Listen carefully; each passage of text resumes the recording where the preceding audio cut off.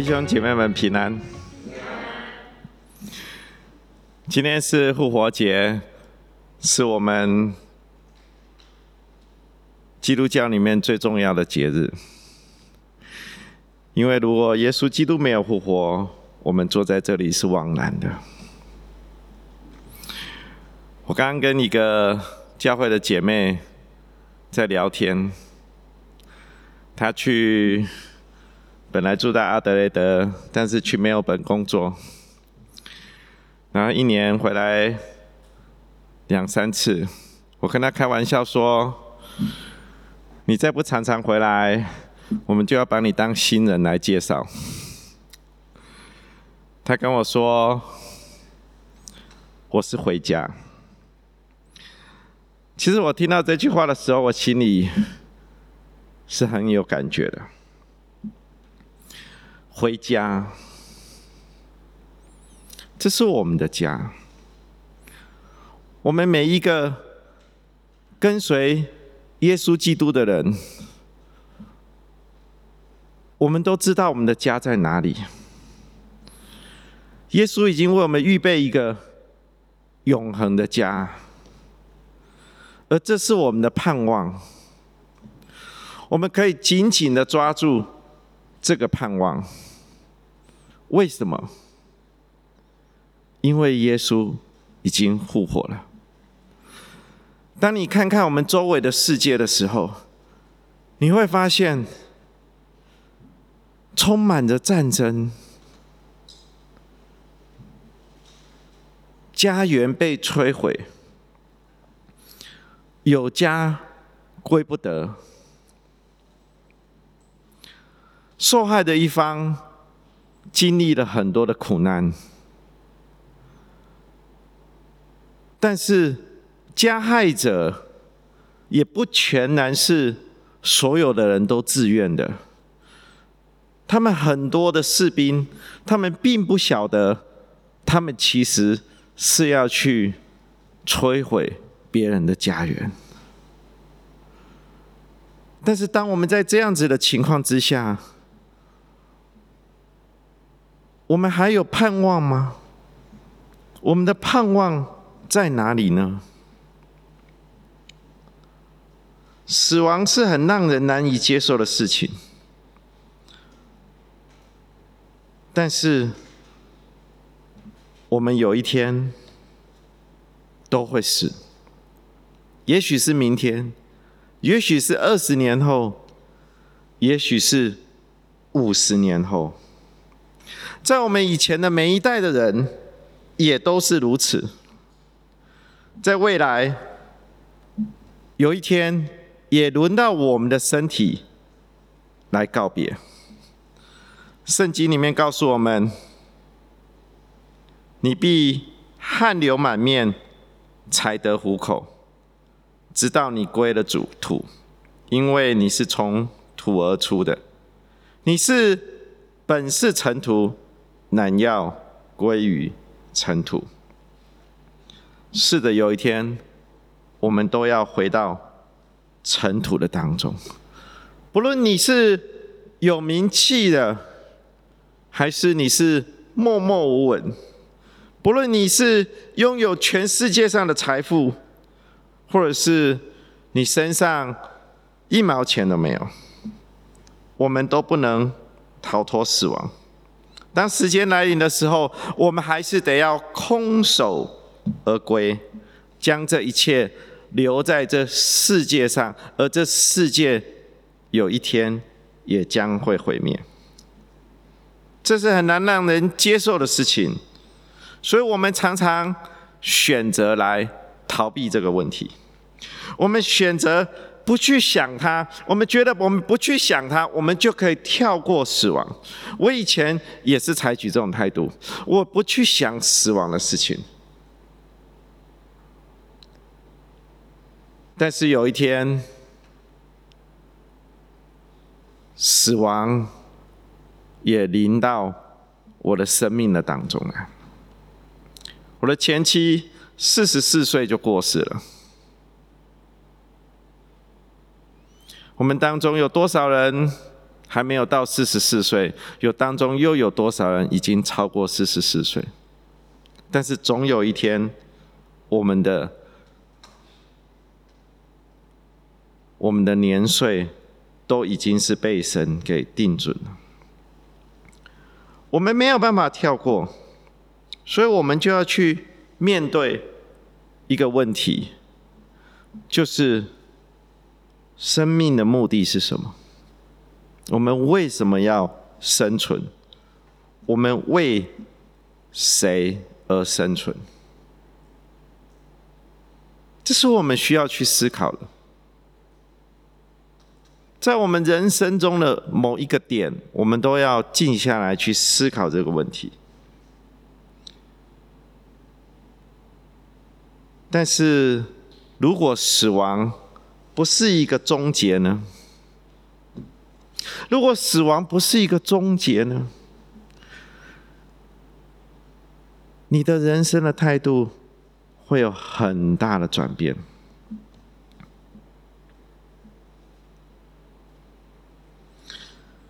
有部电影叫《复活》，这部电影描写的是一个罗马士兵，他从罗马士兵的角度来去看耶稣基督被钉十字架。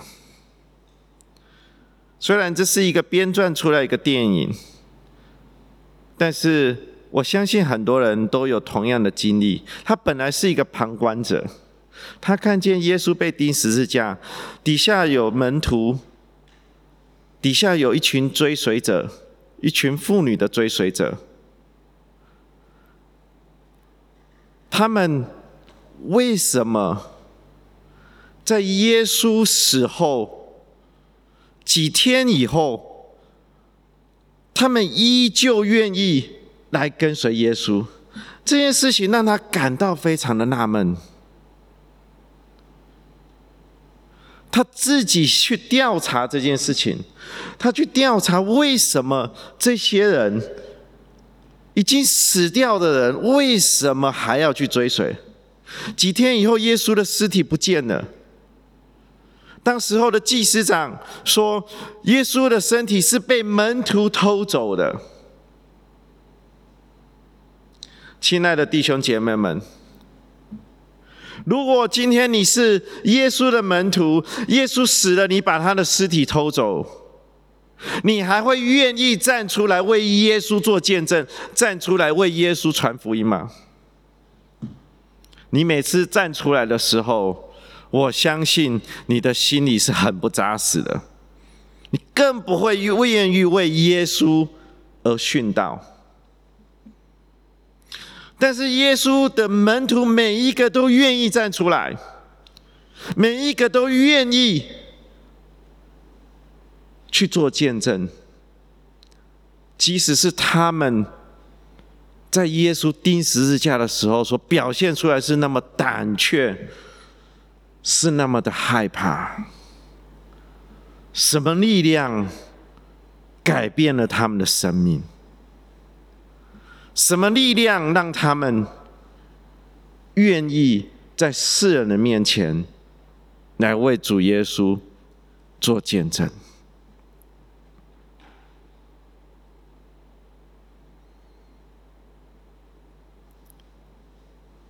这部电影你们要去看，因为呢，罗马士兵之后经历了改变。我在这边就不爆雷了，因为再讲就爆很多的雷哈，你们去看的时候就没有意思了。我们每一个人都要像他一样去经历主耶稣复活的大能。感谢主，神给我们一本圣经，让我们看见将耶稣受难、受死、埋葬，第3天从死里复活的事迹给记录下来。如果你去读约翰福音，读到第19章，他写耶稣被埋葬了。照理说，一本传记应该在这里结束了。但是我们所信靠的主耶稣，并没有停留在这里。约翰福音继续有20章继续来描写耶稣的复活。耶稣的复活对我们有很大的关系。我今天只用2个角度来看这件事情。第一个角度是耶稣的复活要带给我们平安，另外一个角度是耶稣的复活要带给我们医治。这是从哪里来的？这是从以赛亚书而来的。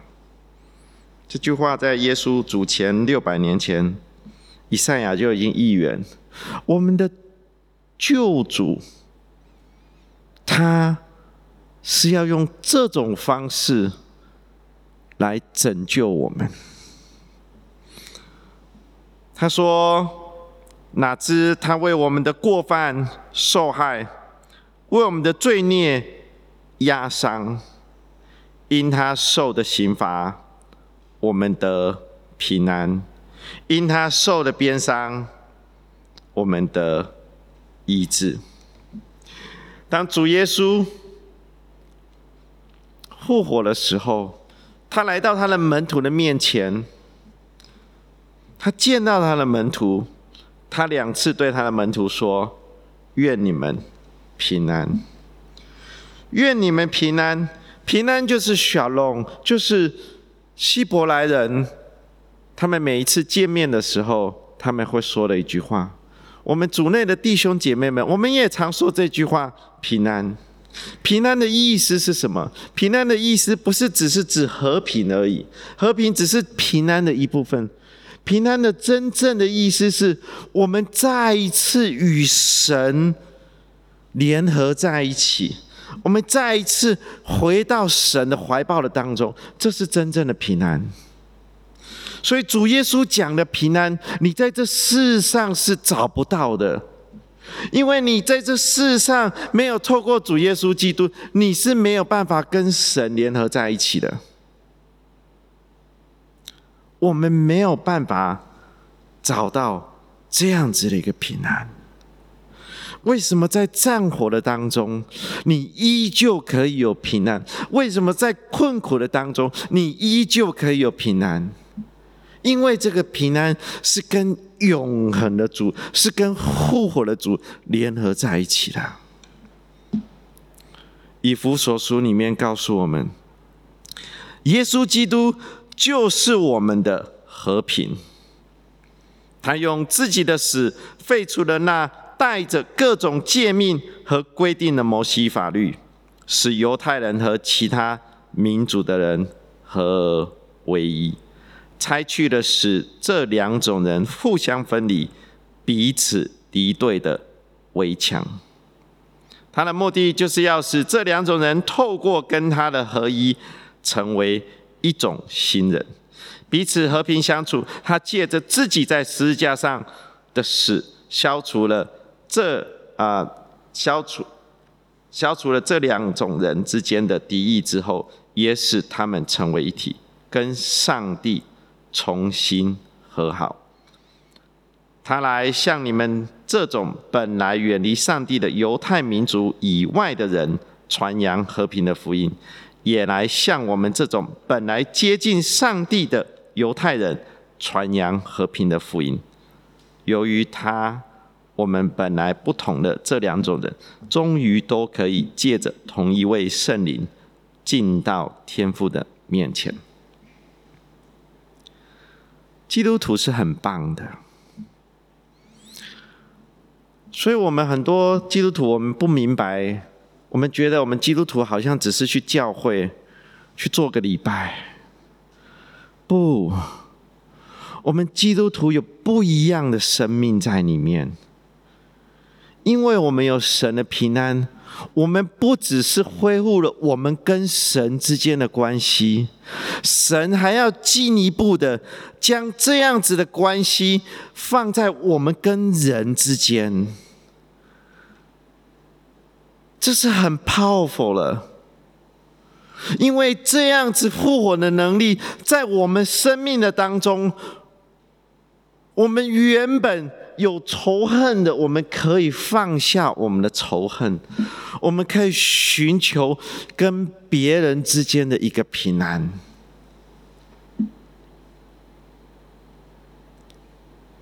我们不会再仇视人，我们看事情的角度不一样，我们看到的是灵魂的需要。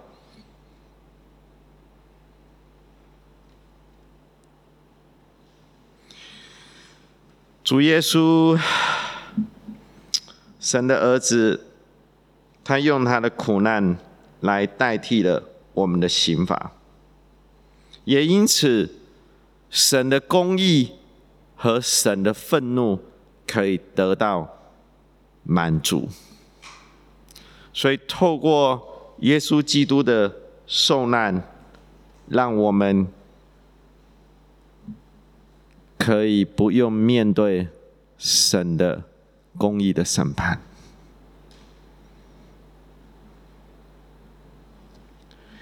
今天我们都需要有这样子的一个平安在我们的当中。当耶稣受到鞭刑的时候，我们就得着了医治。昨天我们在家里看耶稣受难记，那已经是10多年前的电影了。但是他在电影的当中，你会看见他是非常的写实，把耶稣要上十字架之前的这个整个过程给拍下来。耶稣不是只是受了审判，然后就被钉在十字架上。耶稣受了审判以后，他是先受到了鞭刑、刑罚，他才上了十字架。这是十字架刑罚的一部分。他的目的是为了要让上十字架的人痛苦，让他几乎没有力气，但是却还要背着十字架上去，上山，背着自己要钉自己的那一块木头。彼得说，彼得引用了这句话，他说他被挂在木头上，亲身担当了我们的罪，使我们既然在罪上死，就得以在义上活。因他受了鞭伤，你们得了医治。耶稣在世上的事工，一个很重要的事工就是医治。你去读马太福音的时候，你会发现马太特别强调耶稣的医治。他说，耶稣走遍加利利，在各会堂里教训人，传天国的福音，医治百姓各样的病症。各样的病症，你有没有发现他想各样的病症？他的名声就传遍了叙利亚，那里的人把一切害病的，就是害各样的疾病、各样疼痛的，和被鬼附的、癫痫的、瘫痪的，都带来了。每一个来到耶稣的面前，都得着了医治。但是这一句话，因他所受的鞭伤，你们便得了医治。这里的医治，不是指我们外在的医治，不是指我们身体疾病得到医治。这里的医治是完全的医治，是属灵的医治，是与上帝恢复关系的医治。耶稣受鞭伤的时候，他们在那个鞭子上面，他们放的是什么？他们放的是骨头，放的是一些钉子的东西，铅块、钉子跟骨头。骨头为什么要放骨头？因为骨头你把它弄碎的时候，它是很刺的，然后又有钉子，所以那个鞭子一打下去的时候，它的皮肤会粘在那个钉子的上面。当它再抽起来的时候，那个皮肤会被拔起来，但是还没有到分离的地步。那是很痛苦的。世上的人都在造神，很多政治领袖高举自己，就是想要把自己提升到一个像神的地位一样。但是真正的神是降世为人，来为我们受苦，为我们上十字架。这是何等的爱！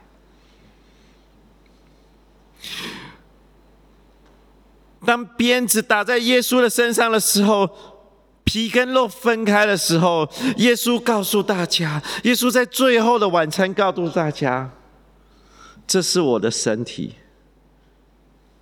为你们而舍的。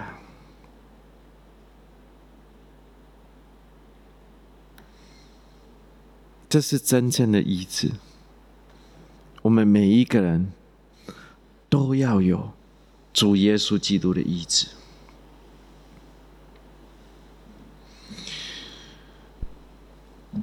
以赛亚书说，我们都如羊走迷，个人偏行己路。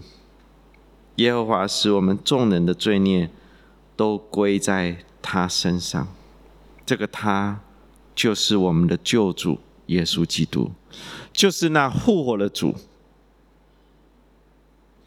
因为我们每一个人都有复活主的平安与医治。